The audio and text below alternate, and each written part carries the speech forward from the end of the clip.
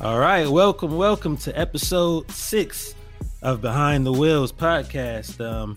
Welcome to 2021. I am your host, DJ Artistic. I am a DJ, a music connoisseur, and what I would like to call a cultural curator, based in Los Angeles, California. And I'm joined by my co-host named EB. EB, what's good with you?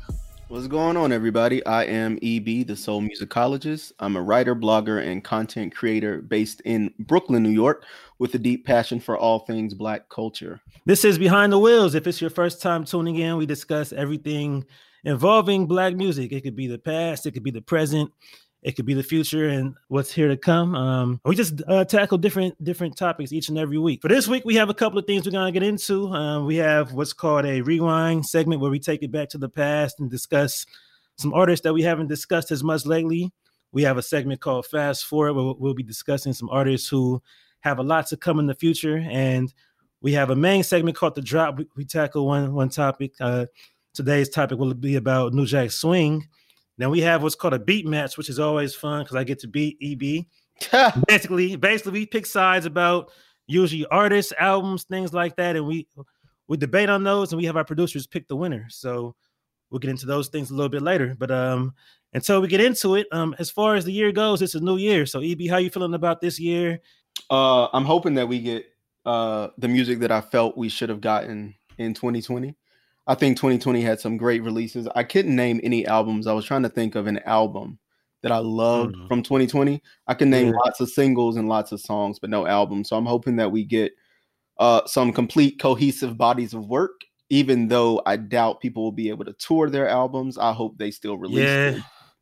That's the biggest issue. I was going to say that I feel like there's probably some heavy hitters who are holding on to albums. Like I've heard rumors about some of the main artists who have projects just ready to go, but they don't want to release them because if they can't do that nationwide or even worldwide tour with it, it's kind of pointless at this level. So I do feel like a lot of things are based on what happens with this pandemic. So I'm hoping that at least we can get some good singles. As far as albums last year, there were a lot of solid, good albums. I didn't realize it until I really did a recap, and I realized that there were at least 40 or 50 albums I listened to, and there's a lot of good quality music, but I don't think it was anything that was really an instant classic.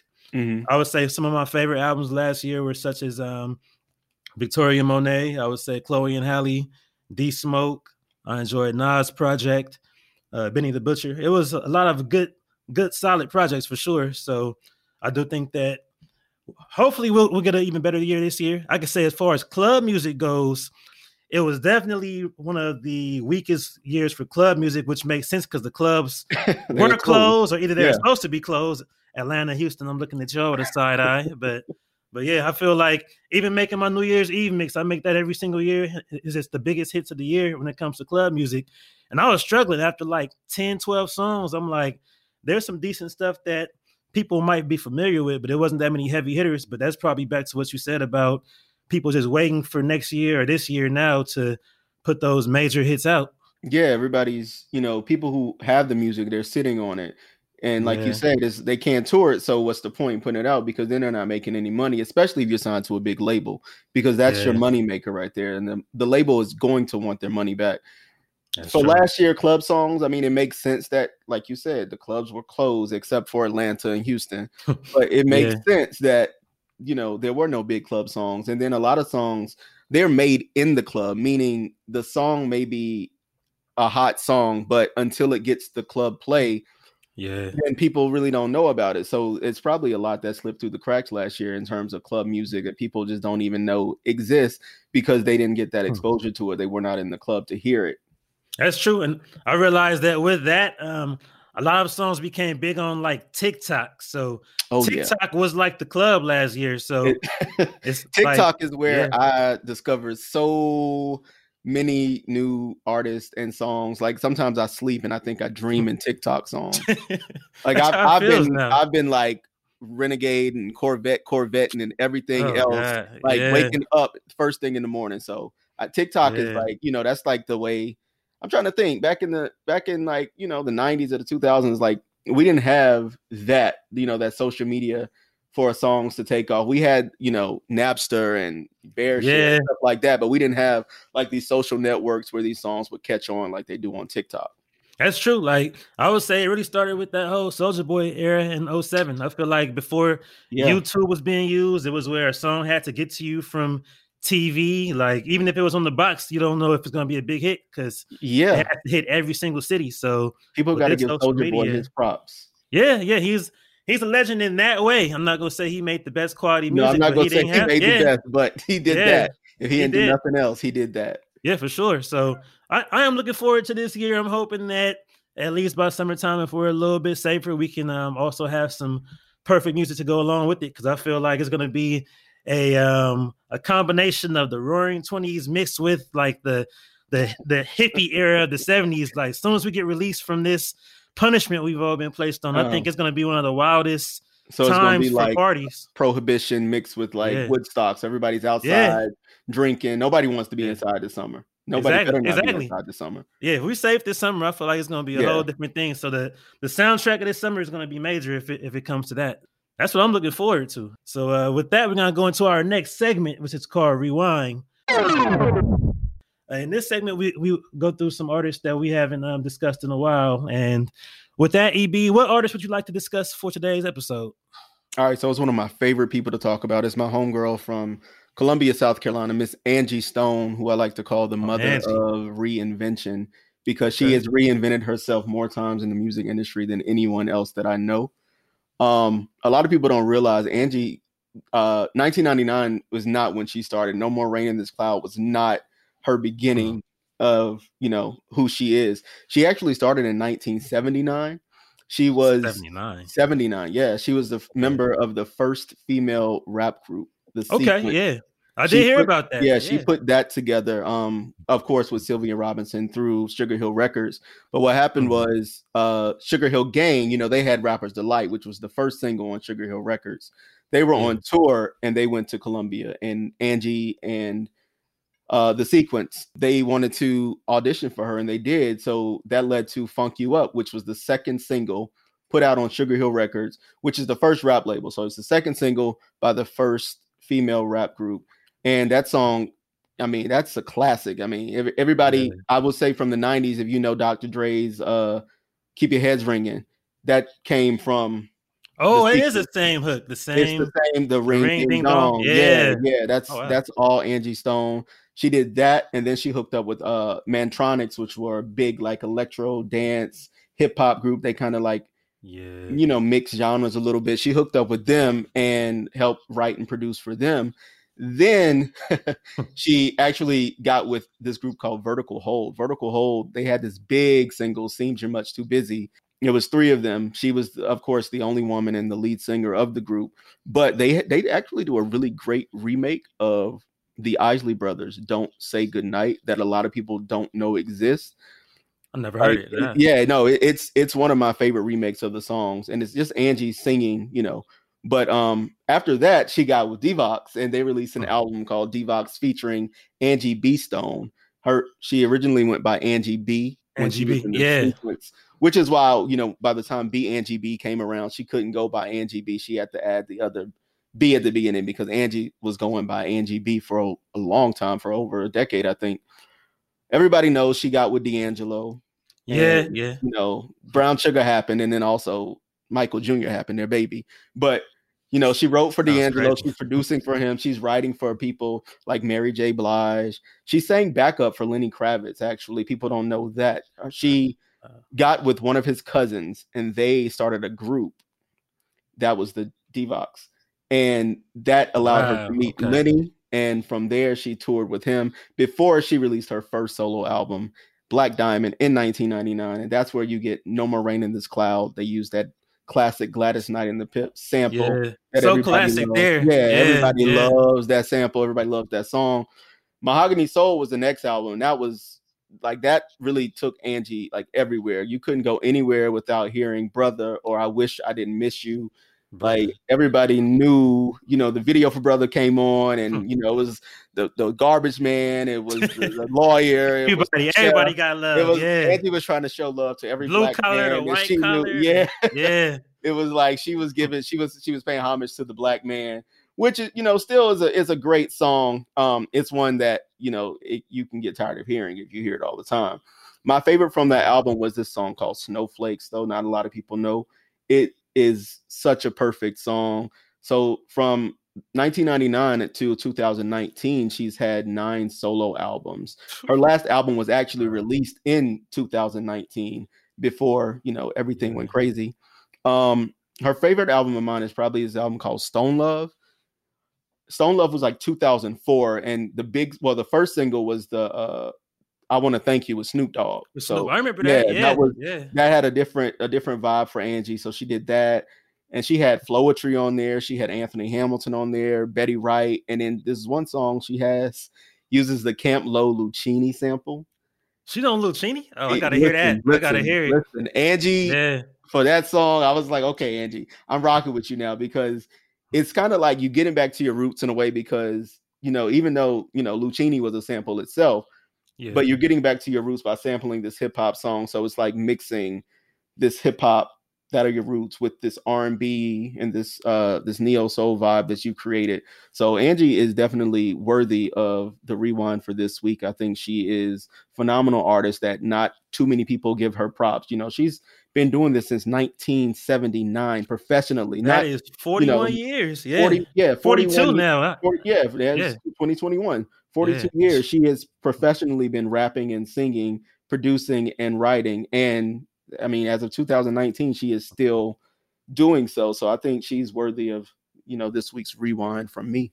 Oh, for sure. I feel like when it comes to Angie, a lot of people kind of see her as in like maybe the tier behind the Ericas and Jill Scotts and the artists who we mention all the time. So even when people discuss like a verses, they don't always bring up Angie Stone's name, because they don't realize how much impact she had and how much longevity she had. Right.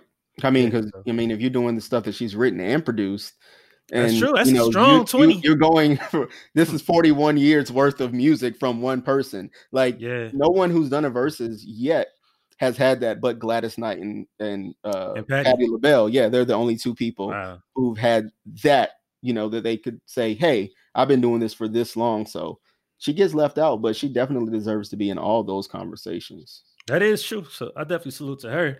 My pick for this week is going to be Hi-Five, the R&B group who came from early 90s. And so Hi-Five, me being, of course, born mid 80s, I knew about their songs just because they used to get played on the radio as like the throwback segment, but I didn't know too much about them until probably 06, 07. And 06, 07 is when I just started kind of getting deep into everything musically, because I was DJing then. So the more I read about them, it was one of those stories that was tragic in so many different ways. But when you go back and listen to their music, you can see why they had a major impact. I feel like we've mentioned Immature before for my rewind, and I feel like in between New Edition and Immature, they were probably the biggest. I think they were probably the biggest kind of young, like teen boys type of group for Black music in that time period. So with Hi-Five, they came from Waco, Texas, and I don't know about you, but Waco, whenever I hear about Waco, I think about David Koresh. That's the only thing I even know about Waco, Texas. That is the only thing I know about Waco, Texas. Yeah. So they came from there, and the first album dropped back in 1990. So the lead singer, of course, was Tony Thompson. I didn't realize he was so young when they dropped that album. He was only 14 years old. So I didn't know that. He was super young. So the first single was actually called "I Just Can't Handle It." I think it was Teddy Riley produced. It was before they dropped "I Like the Way," which was the main single that everyone knows from them today. But that first single, that first album was decent. It was very, very New Jack swingish. It had that sound, but it wasn't as heavy hitting as some of the albums of that time. But it was their debut at the same time. And even with that first album, one of their group members named Toriano, he turned himself in for murder like a month before the album came out. So they started off on just a rocky foundation. What? Yeah, so that's how they came into the game. So they came with that. They had a song called Too Young. I remember that from being on Boys in the Hood soundtrack. So they had that song. That was actually the first time you heard Prodigy from Mobb Deep. Because Mobb Deep, a lot of people don't realize, before they came out with that kind of thug rap, they had a song called Hit It From the Back. And they were kind of like, they were more like Crisscross than than like even a Naughty type group. They were more of a kids type of hip hop group, crazy enough. So they had him on there, and they came back with the second album. To me, the second album was probably the best one. It was called Keep It Going On. So one of the songs that first got me connected to them was called Quality Time. It was produced by the bald head dude who wears shades a whole lot back in the day until he grew his hair out for it. Anyway, it was produced by him. So, but you could tell it was produced by him, but it was a great quality R&B track. The main single from there is called She's Playing Hard to Get. And I still like playing that song. It's one of those songs that people still joke about. Like, it's a good meme whenever a girl is curving a guy. You might see that song posted as a meme in response to it. They had a track called Fly Away, which is probably my favorite track listening to it now. That album's actually the first time you'll ever hear Faith Evans sing. She's actually doing the background on a song they had called She Said. So it's a very, very like early 90s vibe, almost feels 80s, but they had that track that was banging. And between that and the third album, I think they lost maybe 2 group members, and it was chaos with the managers and all that. But they dropped the third album that didn't get promoted very well, but it was also a solid album. The main song that we all know is Unconditional Love from there, and that was also on Menace to Society. They had a track that made the Sister Act 2, the Never Should Let You Go. Yeah. That was my song. That track still sounds good. That was produced by Joe. I didn't realize that until a couple years ago. Yeah. Because Joe was just coming out around that time in 93. He had I'm in Love. So they had D Nice on that album. He produced and was featured on there. And from there, it's just when even more drama happened. Like, some more group members left. By 94, they broke up and had the Greatest Hits album. And you know how it is. I don't know about you, but I didn't realize till I was older that Greatest Hits albums usually meant the group is a rap or the label is dropping them. So whenever you see that Greatest Hits, it means it's over for them. Yeah, the Greatest Hits usually fulfill the recording contract for the label. So even if you've had 1 or 2 albums, when it was time for you to leave the label, they're gonna drop a Greatest Hits. I remember they did that to Kelly Price, and I was so confused. Like, I was like, why do you have a Greatest Hits? You've only had 2 hits. Yeah, but they filled it out with 20 songs, you know. So it was like, okay, this is the way to fulfill the obligation to the label, and now you're free to do whatever you want. But I didn't know that. Honestly, didn't know High Five had that many albums, because I only remember 2. Yeah, they actually had 3, and that was maybe 94. They dropped the Greatest Hits, and then Tony Thompson went solo. So that's one of those kind of mystery things, because I didn't even know he had a solo album until maybe 5-6 years ago, and it's one of my favorite lesser known albums from the mid 90s. It sounds very, very 95, which to me is a good thing, because that was kind of like somewhat of a peak when it came to that mid tempo R&B. And he had everybody on the album producer wise. He had Babyface, he had Faith again, he had Diddy, Teddy, Al B, he had Devontae, Missy, and he actually remade Stevie, My Sharia Moore. And it's like, it's crazy hearing that song. Yeah. You're hearing that remake was definitely a fire remake, but they got back together around 05. I didn't know this until recently. They had an album in 05, and on this album, so they're from Texas, like I mentioned earlier. I mentioned that because 05 was like the peak for Texas rap. The main single had Paul Wall and Mike Jones on it. Wait, so both of them on one song? Both on one song, yeah. Oh, and it's hilarious. It's hilarious hearing it, because it's like, you can tell they're trying to be modern, and just like a lot of groups, like to me, New Edition actually did pretty good with Hot Tonight when they came back in 04. But very good with that. Yeah, it just felt like they're trying to force it to get back into those modern times. Tony got back with them, but then from there, you know, that album didn't really do anything. Tony died 2 years later from 07. 07, he died from inhaling, I think, Freon, and I'm not sure if it was accidental or intentional, but he ended up having an early demise. And then the darkest part, a group member who left after the second album, his name was Russell Neal. He murdered his wife and went to jail for life from that. And it's like hearing those stories, like it shows that it's kind of rough to even see those videos, because they all look so happy and so joyful in those videos, and that New Jack Swing, colorful. Yeah, and they were so young. They were so young when they came out, and it shows how many of those groups and artists came out so young but had a very, very dark follow-up to that. So they had 2 murderers in the group. Yeah. 2 murderers actually, and it's not at all funny, but it's like it's not. It's just like wow, like being an R&B group is it's crazy. Hearing the music that they made, it was all so joyful and youthful, but that's kind of where it went from there. So they dropped a couple albums since then. I mean, I think they had one in 2012, but you might see them on one of those like rewind type of concerts. It'll be like one original group member and 4 dudes they found at the corner. So they probably found somebody from across the street from David Koresh's house, but just mouth the words. Just mouth the words and do the steps. Exactly. Just learn this little 2 steps. So with High Five, I do feel like they kind of get forgotten about, just like a lot of groups who weren't the top runners of that era, but they gave us a lot of good music in that time period. So moving on to the next segment, which is called Fast Forward. Basically the inverse of that. So we're going to discuss some artists who are on the come up, on the rise, who are getting bigger and bigger at this moment. So EB, who would you like to discuss for this episode? Yeah, it's this group that I discovered. They are also, ironically enough, they're out of Texas. They're out of Fort Worth, Texas. They're called Revived, and it's spelled REVIB, the number 3, and then a D. 3. So the last E is a 3, but they're called Revived. Yeah.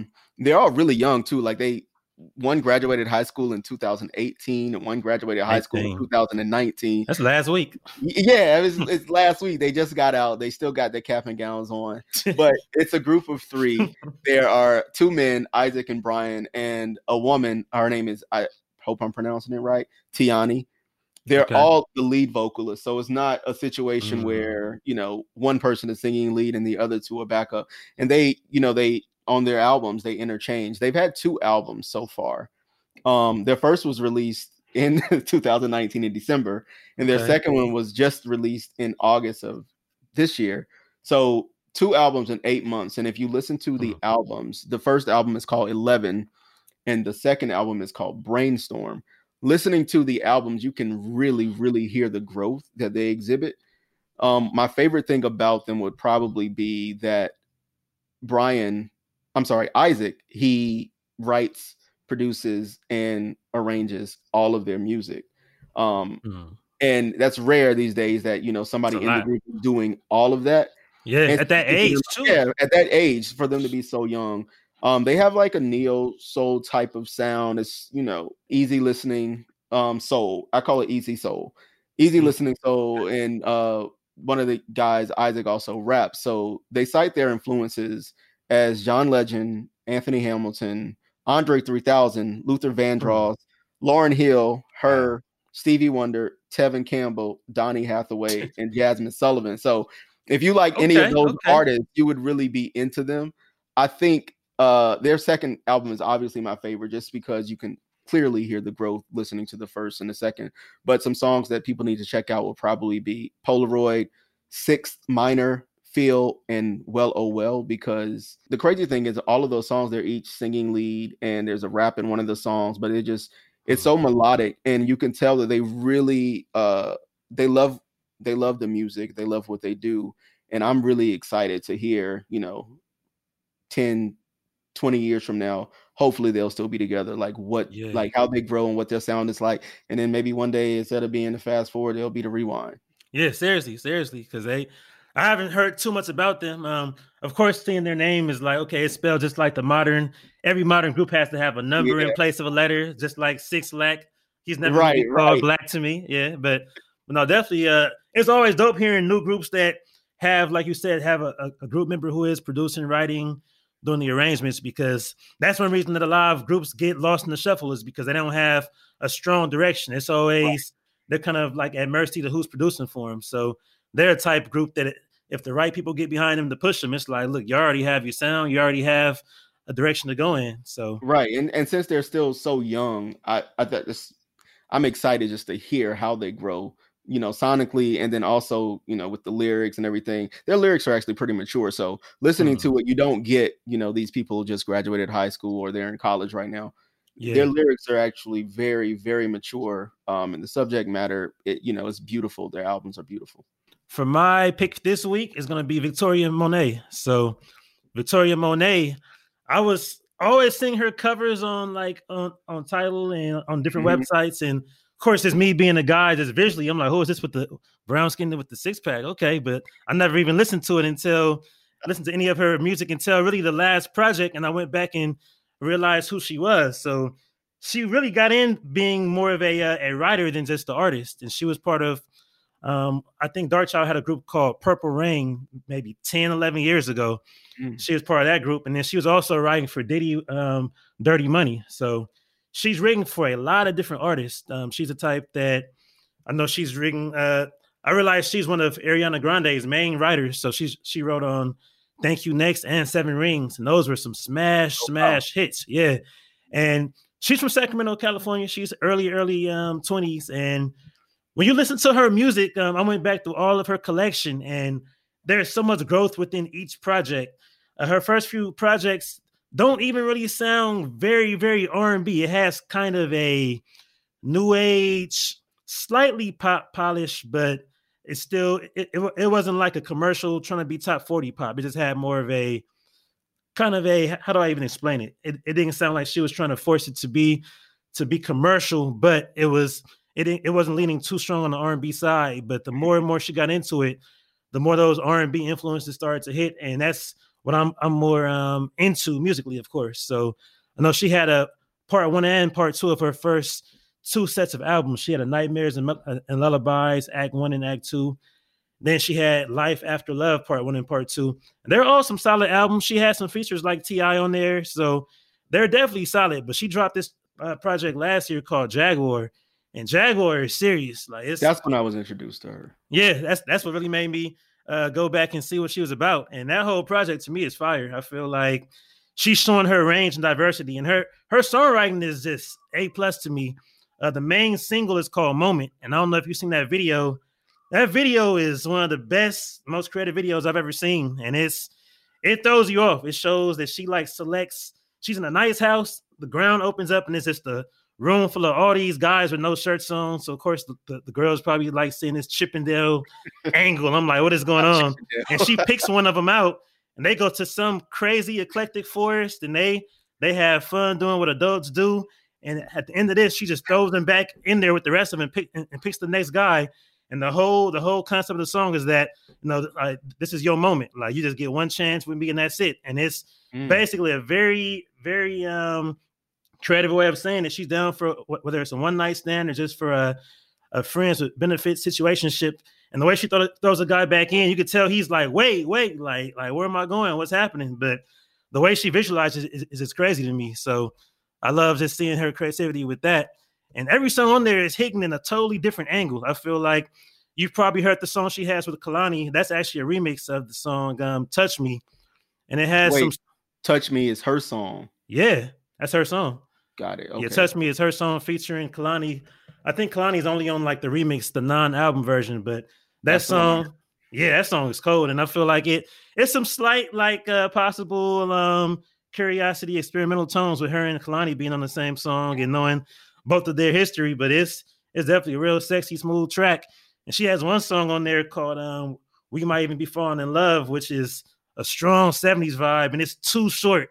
It's like 53 seconds. And one thing I can say is a gripe about these new artists: stop making these songs so short when it's a perfect vibe. Yeah. Just let it go. Just keep going. Anything under 3 minutes, just make it at least 3 minutes. At least 3, yeah. Because even like Duran Bernard has a song called Him like that, and that song is a little bit too short. Too short, yeah. Yeah, so that's my only gripe about that whole album is that song is so short. But she has another song with the same type vibe, Go There With You, and it's straight 70s. It sounds like something that like Children of Zeus or even like JMSN would have made. That kind of almost a Blue-Eyed Soul type feel, low key. I like the fact that she's a woman who is owning her sexuality. Yeah. I mean, it's not up for men or anyone else to define, who she is or for her to appeal to them. It's that she is the prize, and that's my favorite thing, I think. Yeah, for sure. Like, she definitely owns it, and that's something that stood out to me too. It's like the way she portrays it. I feel like if a guy had anything negative to say, he's obviously being sexist about it, because she's speaking from a female perspective that makes sense, and that is that women can definitely relate to. So I definitely feel like she has a long career ahead of her, because with her being a strong songwriter who can actually make an album, that's a rare combination. Yeah, we don't get a lot of that. That's definitely my fast forward for this week. And from here, we're going to be taking a break. When we come back into it, we're going to have some fun. So we're going to have the drop. Also, we're going to have a beat match. Me and EB are going to have a beat match. As far as all the artists that we just mentioned with the fast forward and the rewind, we have the playlist for y'all. So make sure y'all check out that Spotify playlist. It's going to be in the notes on the within the podcast. So I'll see you in a couple of seconds.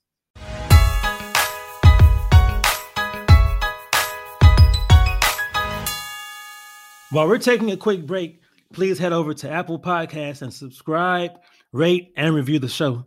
This helps other people find the podcast.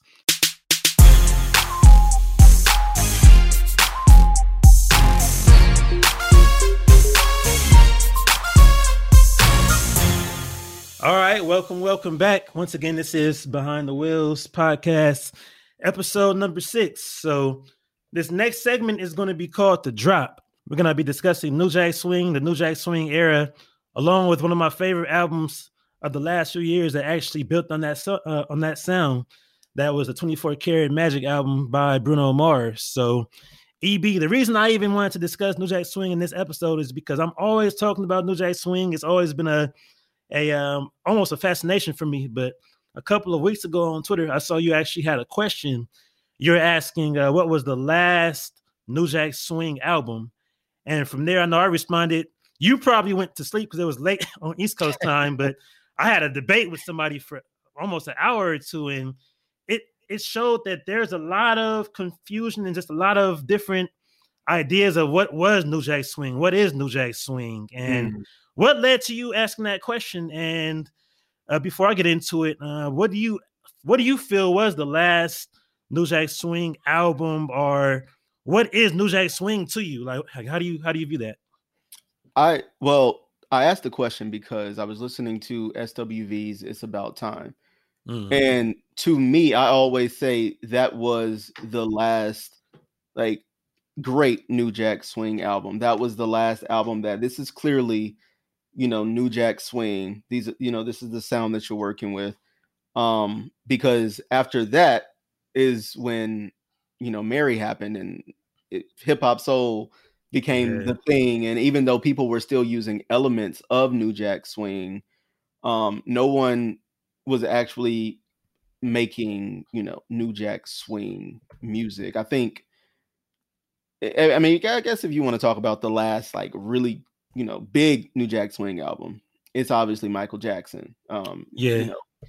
Anything Teddy Riley worked on up until maybe 94, 93, 94. Until Blackstreet, yeah. Yeah, until Blackstreet, I would consider it New Jack Swing.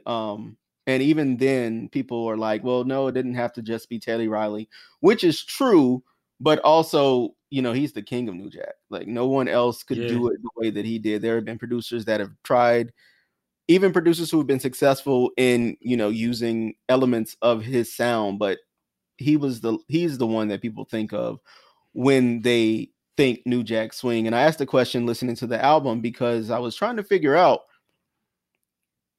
it couldn't have just happened that, 92 happened, 93 happened, and all of a sudden it's dead and it's gone. Like no genre dies like that. Like in the history of not even disco died like that. Yeah, it wasn't just like this is the last song, we're moving on to the next sound. So I felt that people were trying to say that, once people were really trying to say, like, once 91 came around, New Jack Swing was dead. It was over. And I was like, no, not quite. That's impossible. I mean, that's just, no, it wasn't. It wasn't just dead. And when I asked, I was actually surprised by a lot of the answers because no one was saying the answer that I wanted them to say. So maybe I was just pissed off a little bit because I was like, no, y'all crazy. Everybody just got to say SWV. I didn't even know that you were having a debate with someone about. You didn't even see it. I didn't even see it. I was dead to the world at that point, probably. But what was the album that they said was the last one? So it was. So they were actually saying that a lot of songs from that album from SWV were New Jack Swing, and I was kind of. At first, I was saying I didn't think so, but the more I thought about it, it definitely had a few. Some of the album cuts were definitely New Jack Swing. Now, it was tricky because, like, what's the song that had a remix that was called the New Jack Swing remix? I'm So Into You? Yeah. So with that song, the regular version to me had New Jack Swing elements, but it wasn't the drums didn't really swing the same way, but Teddy came and made what was called a New Jack Swing remix of that song. And when you hear his remix, it's like, okay, that does sound more like New Jack Swing versus how the album's version sounded. But then the opposite happened, I think, for maybe, was it Right Here? Right Here, because the album version is New Jack Swing, but then the remix wasn't. Yeah. So it was like, I feel like that album probably was the last that was really bordering it, because like you said, Mary, which came out right around the same time, maybe a few months earlier, is when we call it hip hop soul. But 92 had a lot of, I would say 92 was the last year that had New Jack Swing hits. And some of those came out in 91, but 92 was the last year that really had, so you had Portrait, you had the Here We Go, you had the Honey Dip, you had the Joe Public Live and Learn. And then of course you had like Mike, most of the singles like Remember the Time came out officially on Dangerous in 91. But 92 is when that album, when that single dropped as a single and the video came out. By 93, that whole sound had changed so much that you had like the Tony Braxton had a song, I Belong to You, which to me is not New Jack Swing. You had Dream Lover from Mariah, which had the brightness, the upbeatness of New Jack Swing, but it wasn't quite New Jack to me. And then you had a lot of songs that the whole vibe was different by 93. I feel like you had I'm trying to think of some upbeat songs from 93. You had, because the whole tempo slowed down by then. 93, 94, the tempo had slowed down. So for 193 had a lot of slow jams, period. You had all the 12 play stuff, but you had the Silk, Freak Me, you had the H-Town Knocking the Boots. So it was like the focus for R&B by 93 was just slow jams anyway. You had so many of these slow cuts, and there wasn't as many upbeat R&B songs. So one of the biggest debates I have is Jade Don't Walk Away New Jack Swing? Because I would say Jade's Don't Walk Away has elements of New Jack Swing. Definitely. But I can't say it's New Jack Swing. And the sad part is I'm not exactly sure why I can't say it's New Jack Swing. It's like, it just doesn't feel like New Jack Swing. Like, the drums are there, and it's vibrant in a way, but I think it was pieces of New Jack Swing mixed with some hip hop soul. Like you said, by that time, a lot of people had slowed it down, because this is like, what year was that? 93, 94? 93. 93. By that time, you could only operate in one of two places. You either had to be a balladeer and, your slow jam was going to be, a hit. Like Janet Jackson, Anytime, Any Place, like, something slow. Or you had to have the hip hop machine behind you. You had to, be a Mary, or you had to be even like a Michelle A. Like, none of her music was New Jack Swing, but it wasn't. She also came out in the 80s. So, and that's another misconception. Not everybody that came out in the late 80s from 87 through 92 was New Jack Swing. For sure. Not everybody was New Jack Swing, and everybody's like, oh yeah, it came out, and a lot of people were saying that too. Oh, that song came out in 1990. It's totally New Jack Swing. Yeah, it's not New Jack Swing. What was the first New Jack Swing album, or what really created New Jack Swing, or what was the start of it? Because we always say Teddy started it, and then we say it was mainly the Make It Last Forever, like the I Want Her. But we've also had other debates about that. Like, what would you say may have possibly been the start of it if it wasn't that Make It Last Forever album or those songs?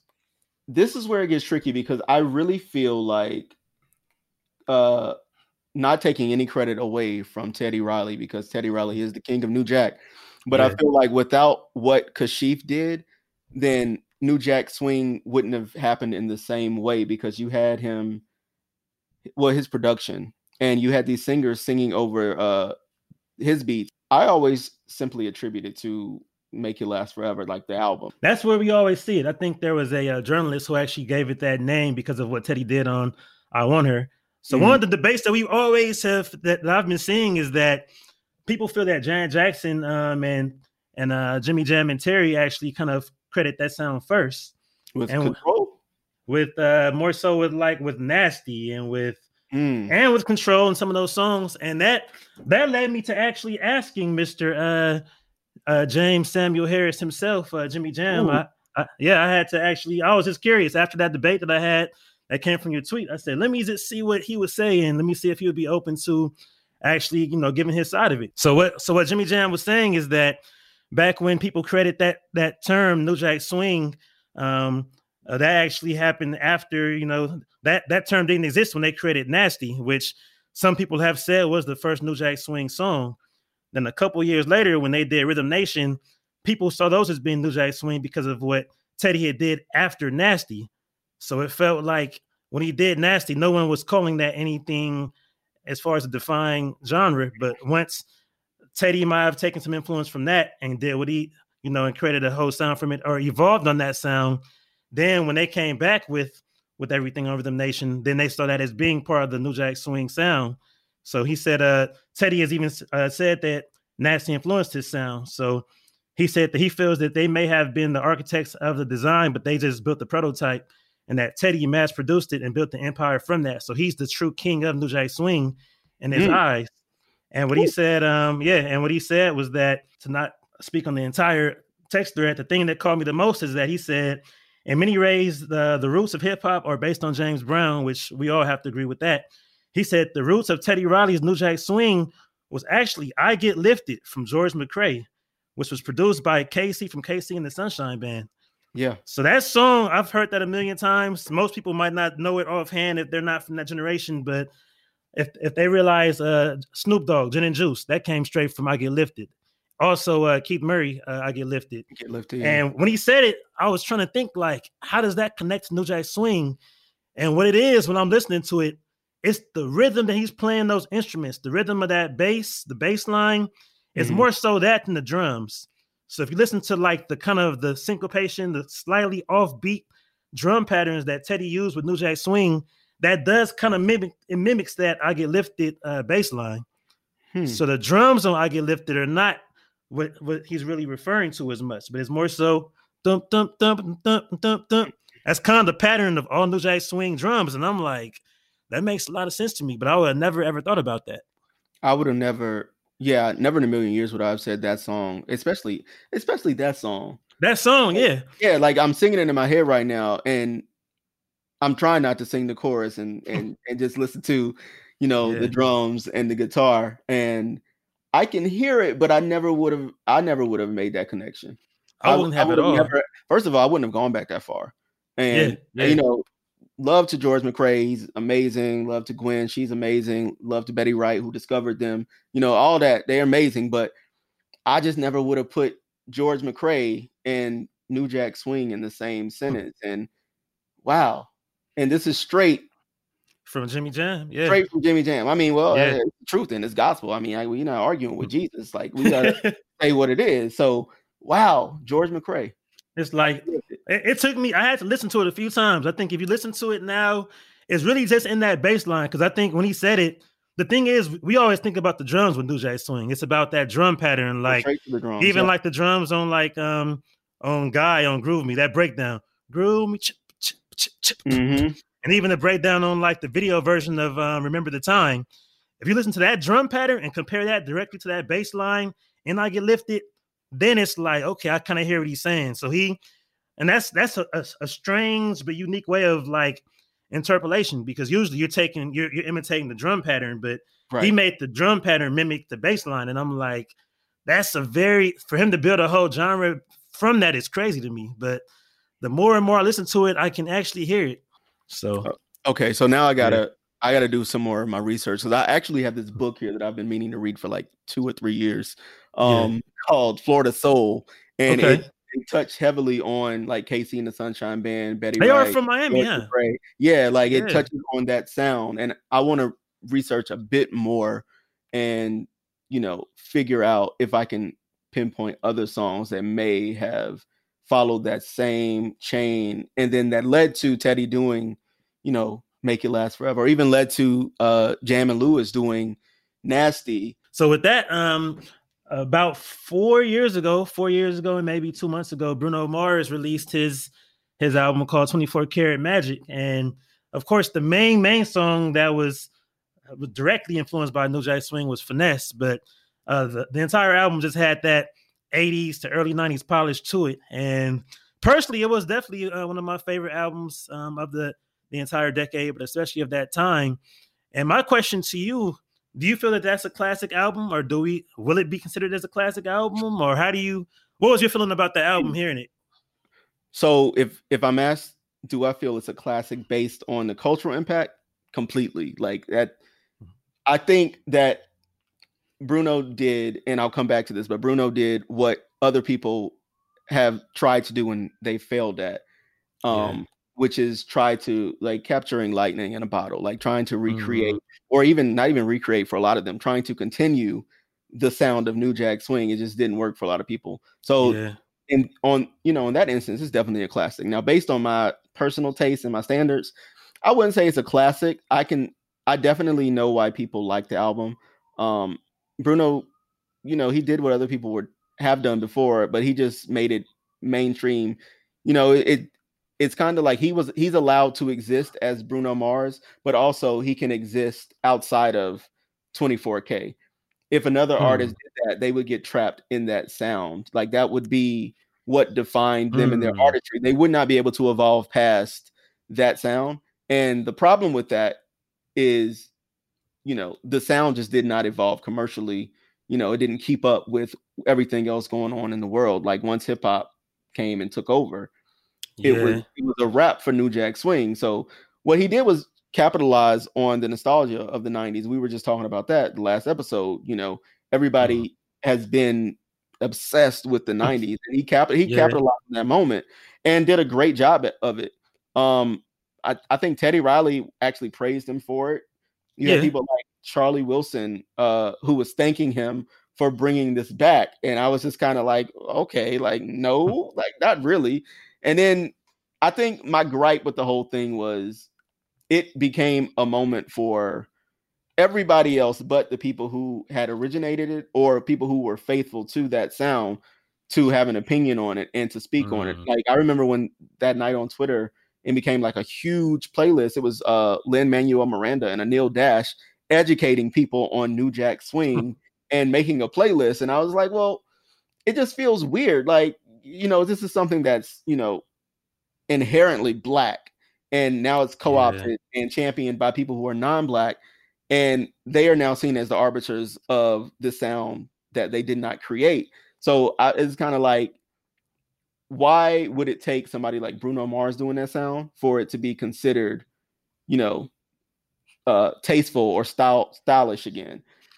It's complicated. It's complicated, and I fight with it because it was a good album. It was a good album. It definitely captured not just New Jack Swing either, because a lot of people, I don't think a lot of people have really listened to the album, which is crazy to say because I think a lot of people were just hyped about the singles, but he explored different sounds. It wasn't just New Jack Swing. Like you said, he went back to the 80s and he's incorporating all these different sounds. But to answer your question, classic, culturally and the impact it's made, it's a classic.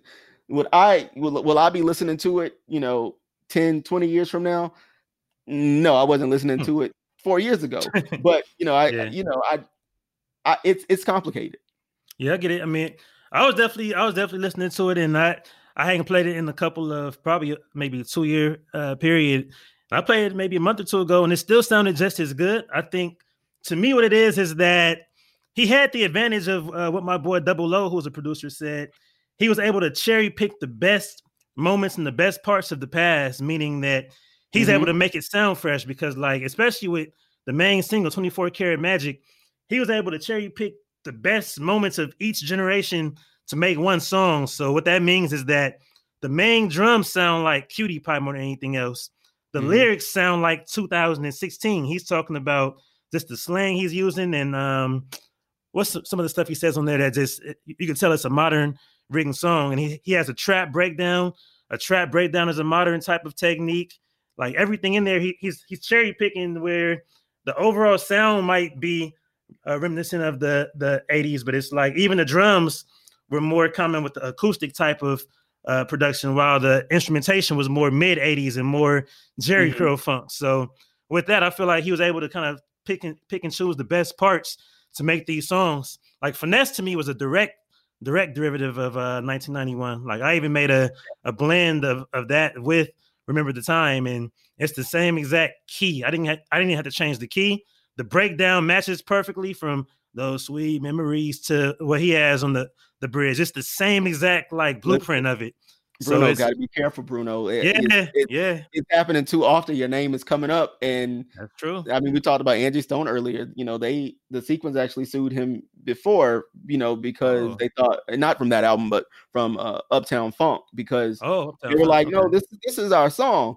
You know, he getting a little too close with all these. You approaching Robin Thicke territory. Yeah, you are that Pharrell territory. You better chill out, because the gays, they waiting for you to touch anything. They're waiting for you to say, let's get it on one time, and they taking your ass to court. It's true. They'll get you right away. So he does get close with that. And I think overall, the album, to me, it's a very, very solid, strong album. And it might be one of those generational classics. I think people who weren't there in the 90s to hear what that sounded like back then are going to love it, because of the fact that to them, it probably was almost groundbreaking, because compared to what was out in 2016, compared to the more trap type of sound, it is very musical. So, and that leads into, and it leads into what you say, because a lot of people were debating that. They said, could Usher make this album? Could Chris Brown make this album? If they made it, would their fan base love it? And would Bruno's fan base love it? Or would it be because they're already black? Usher came out right when New Jack Swing was right on his way out. So for him, it's almost like he couldn't get away with that novelty of making an album like that. But most of his true fans would rather him do that than to do an album with Zaytoven. So, but what you just said, like, that's the difference, is Bruno does it and it's a breath of fresh air and it's groundbreaking. If Usher or Chris Brown did it, it would be a novelty. It was like, why? Okay, like, why are you throwing back to, like, give us something else? I think it's definitely a bit of privilege there, because I don't think Bruno's fan base would have appreciated it in the same way. And then, it's a lot of it, not a lot of it, because that takes away from the album. And I'm not trying to do that, but some of it is just stand culture. Like, you know, if a certain artist release something, certain people will love it, and certain people, you know, by default will just be like, oh no, I'm not into it. I don't want to hear. Like, I was one of the people, like, I was first like, oh no, I don't want to hear it. And then I had to listen to it, and I was like, all right, so let me see what's going on. I was like, okay, I can hear it, but I could not help but think, like you said, people like Chris Brown, people like Usher, Bobby Brown would not be able to come back. Bobby Brown couldn't use his own sound to make it himself. Not make an album today or 4 years ago with that sound, and people be like, it would be written off as like, wow, like, you really got to get with the times. You know, all the groups that come back from that time period, like we were talking about High Five, and you were saying you could tell that they were trying to keep up with the new sound when they came back. It's like when our artists come back, there's an adjustment that they have to make, or they run the risk of either sounding dated or sounding like they're trying way too hard. And that would have been what everybody else did but Bruno Mars. I think Bruno Mars is the only artist, because I can't even think of, like, a Justin Timberlake would have not been able to do that. Timberlake, not that direct. Not that direct. So it's complicated in that way, because it's not just, you know, like a Justin Bieber would never have been able to do that, or you know, it's like the right person did it, because you were able to catch that lightning in the bottle. And then even when Finesse was a song, I think, because correct me if I'm wrong, Cardi wasn't even on the original. Nope, she wasn't. And I used to play, later. That song didn't even, because the album dropped late 2016. I would play Finesse. It got no love, and I would play it at parties. It didn't get love until he put Cardi on it, and that was just the most. I honestly didn't think it was gonna work that way, but it did, because she was able to channel her New York, like her early 90s New York, and that's what made the song blow up, was that video and her on it. So it was like one of those instances where, like, all the pieces come together at the right time. It reminds me of SWV with Right Here. Like, the original, nobody was really listening to the original. I love the original, but until we had the remix that came out with the Human Nature sample, and then all of a sudden everybody loves Right Here. It's like that same thing, you know. Finesse, like you said, nobody's checking for it at first. Add Cardi to it, and now we got a party. Yep, that's what happened. So, so overall, I do feel like the album, I definitely enjoyed what it was at that time. And speaking of that, that was based on that 90s type of party energy. And I think what would be fun for a beat match today would be kind of a change of pace. I think we always do artists, but I think there's so many different things that we can debate. Like we just mentioned last episode, people love the 90s, they idolize the 90s, and they worship the 90s for everything from the hip hop, from gangster rap to lyricism to slow jams to reggae, dancehall to Britney Spears and them, like whatever it is. And I personally feel like the 2000s might have had better party music when it comes to hip hop and R&B than the 90s. What you think? What do you think? I feel like the 90s just has the edge.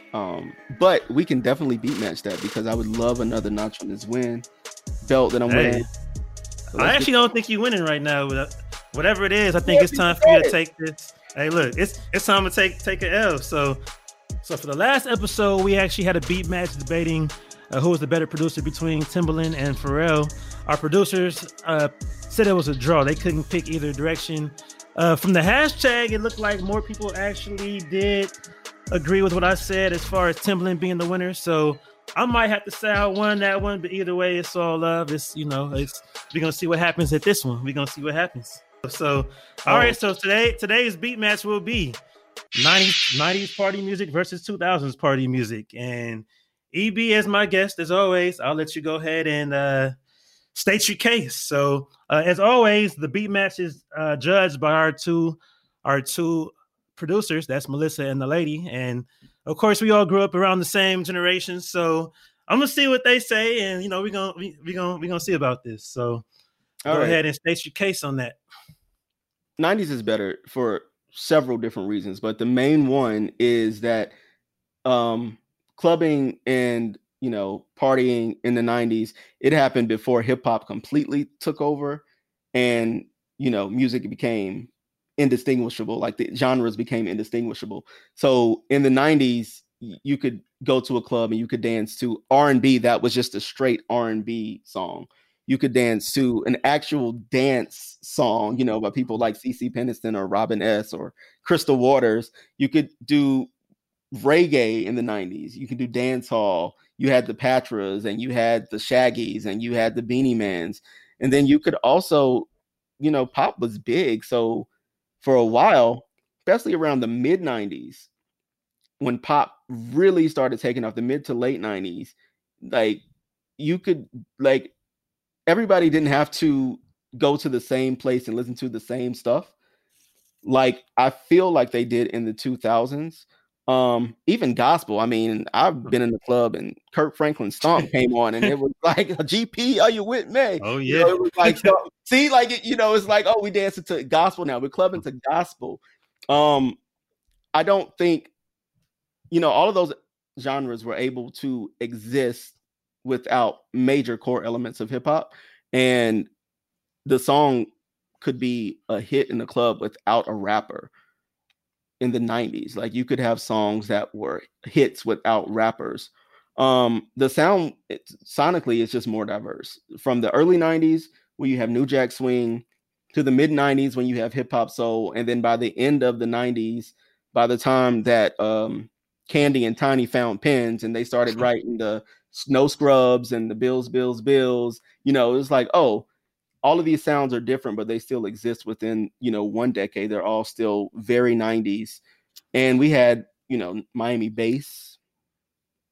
We had the Uncle Luke's and the Two Live Crews, and we had the New York club sound, and you had the Philly club sound, and you had everything happening on the West Coast with Dr. Dre, like in his prime, with the Snoop and the NWA and, all of that in the early 90s, taken through the end of the 90s, just made it the perfect atmosphere for clubbing and dancing.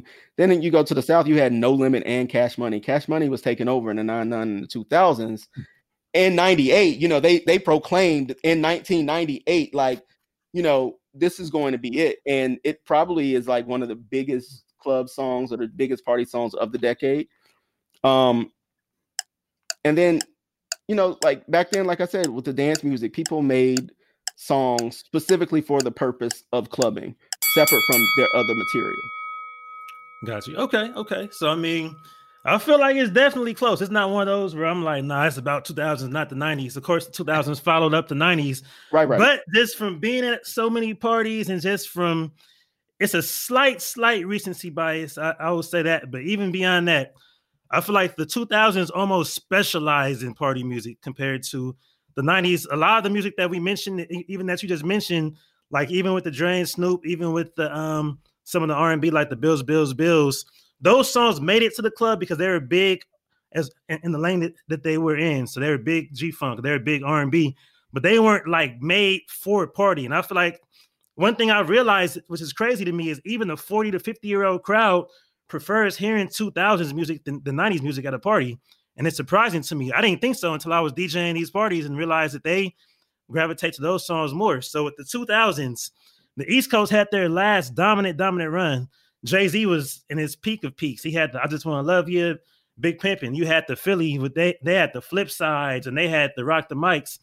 New York was still dancing. They had the Special Delivery all the way up to Chicken Noodle Soup and that whole era. They had Lean Back was huge. Of course, the biggest song of the decade was 50 Cent in the Club. And even if you don't want to hear it as much now, In the Club was a major song. And to contrast In the Club in that same period, the second biggest song was Get Low from Lil Jon. You hear Get Low, and those songs, that whole twerk movement to go along with crunk.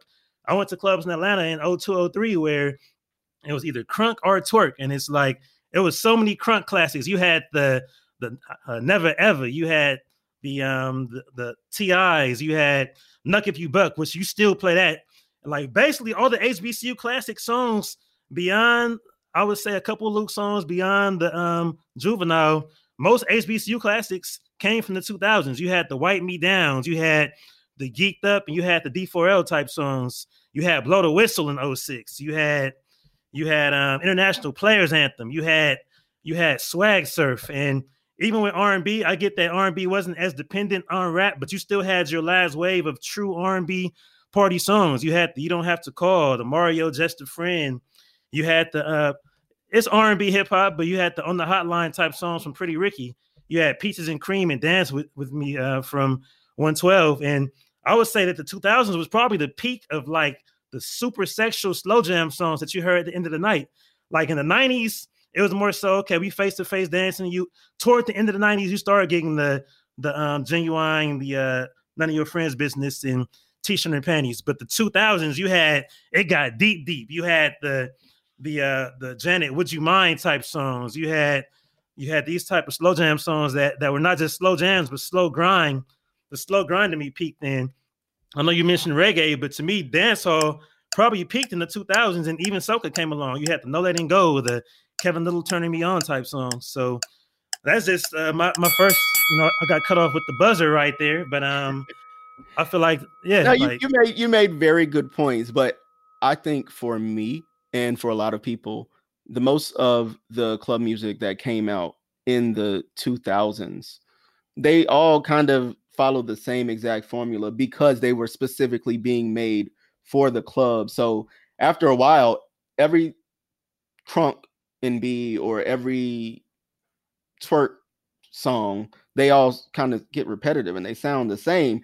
So yeah, it'll keep you dancing all night because it's like you listening to one song for 30 minutes and then they change the song and you're listening to something else.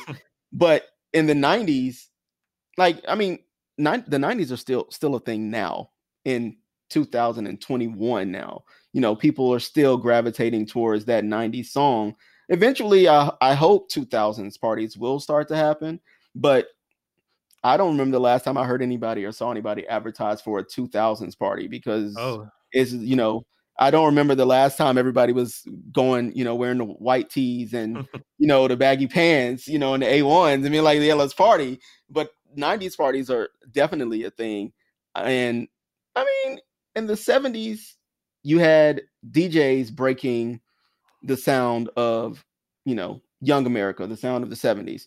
That started happening again in the 90s. You saw DJs kind of be important again. They were brought back to the spotlight. Like you had the Funkmaster Flexes and you had the Fat Man Scoops, the Jazzy Jeffs, the DJ Screws. Like you had these people who are not necessarily creating the music, but they're definitely making a way for the music to be played in the clubs and influence what is played in the clubs.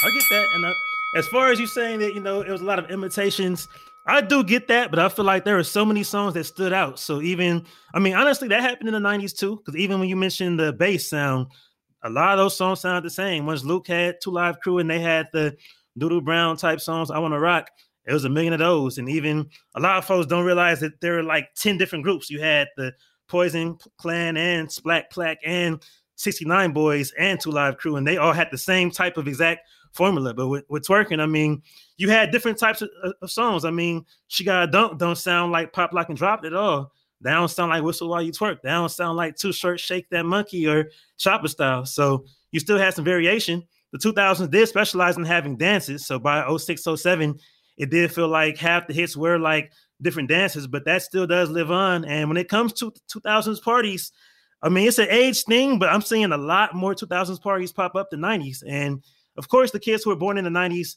they love going to a 90s party to dress up 90s, but they only know 10, 15 songs. After you get past Poison and Candy Rain and This Is How We Do It, they getting more hype to Ashanti and Ja Rule and doing the chicken head to Jaquan and Chingy. So I feel like, to me, the 2000s did have that peak. And even a lot of sing-alongs. You had the last couple sing-alongs. You had those Can't Believe It T-Pain songs, Invented Sex, I Love You Girl. You had Chris Brown, Yo, the last time you got a breakdown, I Want to Be Where You Are. And you waiting for that breakdown to come up. I mean, you had Confessions. So even with Confessions, when I talked about those slow grind songs, you had those Can You Handle It and seduction type songs on one side, but in the middle you had Bad Girl. On the whole upbeat sides, you had Yeah. And even if we tired of Yeah, put on the black version. That's Freak Leak. So it's like, I feel like we did have so many epic classic party songs that you still do here. And just listening to a lot of the young artists now, the Megs and them, Saweetie, they sampling a 2000 song every week. So it shows that a lot of those songs did have a long lasting type of replay value. And that's a lot of different styles that came within those 10 years, because 2000 didn't sound anything like 2009. So that's the way I see it. Okay. So in the 90s, you had songs like CNC Music Factory's Gonna Make You Sweat, Black Boxes, Everybody. These are dance songs. You have Whoop, There It Is. You know, we talk about Florida. We got DMX's Party Up. We got Poison. We got OPP. We got Flavor in Your Ear. We got Only You. We got the Humpty Dance. We got Destiny Childs with No, No, No. We got CeCe Peniston with Finally. We got Faith Evans with Love Like This. You know, everybody got a $20 bill. They putting their hands up.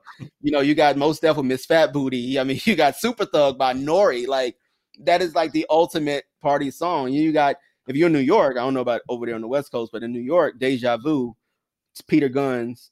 It was cute. I like that song when it came out. Yeah, it was cute. You know, everybody is uptown. Now, if you wasn't from the Bronx, you know, this rap shit probably never would be going on.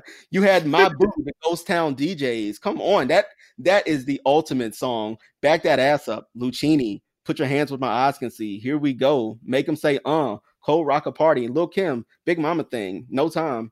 The East Coast did have, the East Coast was definitely dominant, but I feel like when you're talking about them 2000s, when it comes down south, I mean, we had so many bangers in different arenas. So even beyond what I was saying, just the different dance movements. I mean, the West Coast came back with jerking. Like, the West Coast was never even really big with party music, but we had jerking and hyphy. So that's Tell Me When to Go. That's the You're a Jerk, the Cat Daddy type songs. But then all the Lean With It, Rock With It type songs. But whether you love or hate Soulja Boy gave us some party classics that the kids and the adults are still dancing to. You even had the line dances. You had the wobble. You had Cupid Shuffle. You had the cha-cha slide. You put these on for anybody. That's a corporate party. That's somebody grandma dancing. That's somebody kid dancing. I seen the grandma do it with a baby in her arm to it. So, you know, you had those. You had Beyonce peak. You mentioned No, No, No.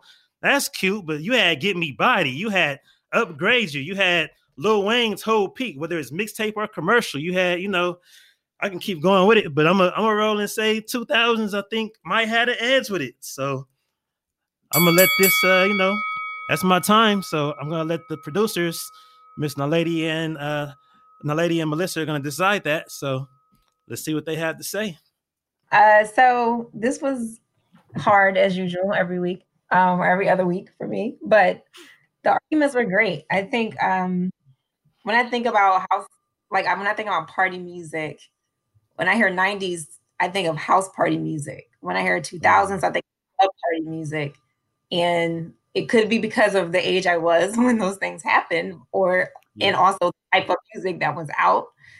So some of the arguments were good as far as like, I can't deny when I'm in Atlanta in the 2000s, what is that music like? Crunk is everywhere. The influence is everywhere. But then I started thinking about how the coming of age for me was really like the end of the 90s and middle school. And that set the tone for everything I liked after that. And that's like closing out the 90s with a Hard Knock Life tour. And I'm way too young to be in there. And I got my ticket stubs for Puff Daddy and the Family. And I'm like, you know what? That era for me set the groundwork for the next one. And then I think about like, from a party perspective, 90s parties are everywhere and they're kind of annoying at this point. But it's because there's so many ways you can go. Like you really could do full R&B 90s. You could do more party. And then we had that East Coast run. And I'm just like, I can't deny that impact. If somebody told me they were going to do a party in that way, I would be more excited, even though I was in middle school when it first started. So for me, I'm leaning 90s, but 2000s was definitely influential in me as an adult and just like of age to party in club. But 90s for me is like full nostalgia for so many reasons. And I think you can always win with the 90s hit, and 90s influenced everybody else after that. This was hard too for all the same reasons. I mean, we're all around the same age, and so we weren't in the clubs in the 90s. We were in the clubs in the 2000s. And 90s, if I'm at home cleaning, I'm turning on 90s music to get crunk. Mm-hmm. And then I say crunk like that was when that was. But getting jiggy. Say jiggy. Yeah, getting jiggy with it. But and with you guys saying like the 90s are everywhere, that's because trends happen every 20 years. So like, the 90s are everywhere right now, but in like a year it's gonna switch over to the 2000s and it's gonna be the same thing. But this is really hard, and so I'm going just based on your arguments. And so based on the arguments and what music was put forth and what songs were named, I'm going with the 2000s. We got a split. Okay. So I mean, I guess what's going to have to happen is that we're going to have a 90s versus 2000s party and have all three of y'all in the building. I might make EB DJ. I might make you DJ and be 90s. I'm gonna show you some basic technique, and we're gonna see who wins it. You know. Honestly, that sounds real fire. Like I would. Yeah. After Corona. After Corona, way after we all done got vaccinated. Right. Yeah. After all that, and you know what I'll say. So since it's a tie, that means we have to let the viewers and the listeners decide on this one. So go ahead and hashtag us Behind the Wheels Pod. Let us know what decade do you think made better party music, not just lyrical, not just whatever it is, but just when it comes specifically to party music, what would you think was a better decade? And with that, I guess we have to go ahead and conclude this episode. We will be back for episode 7. I want to thank you all for listening. Once again, we do have a playlist that's going to feature all the music that we mentioned today. It's going to be in the notes for the episode. It's going to be a Spotify playlist, but once again, thank you all for listening. I am DJ Artistic. Find me at DJ RTISTIC. That's on Instagram and Twitter. Also on Twitch, I'm at twitch.tv/RTISTIC310.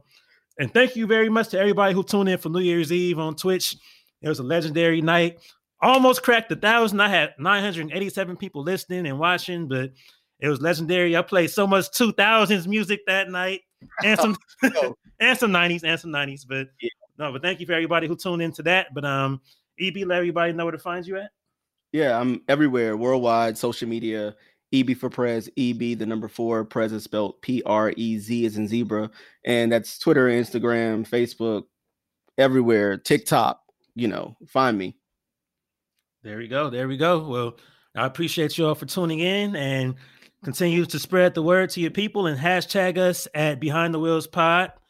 And also make sure you send us an email if you have any suggestions for the drop or anything that you want us to discuss in the next episode. Go ahead and send us an email to behindthewheelspod@gmail.com.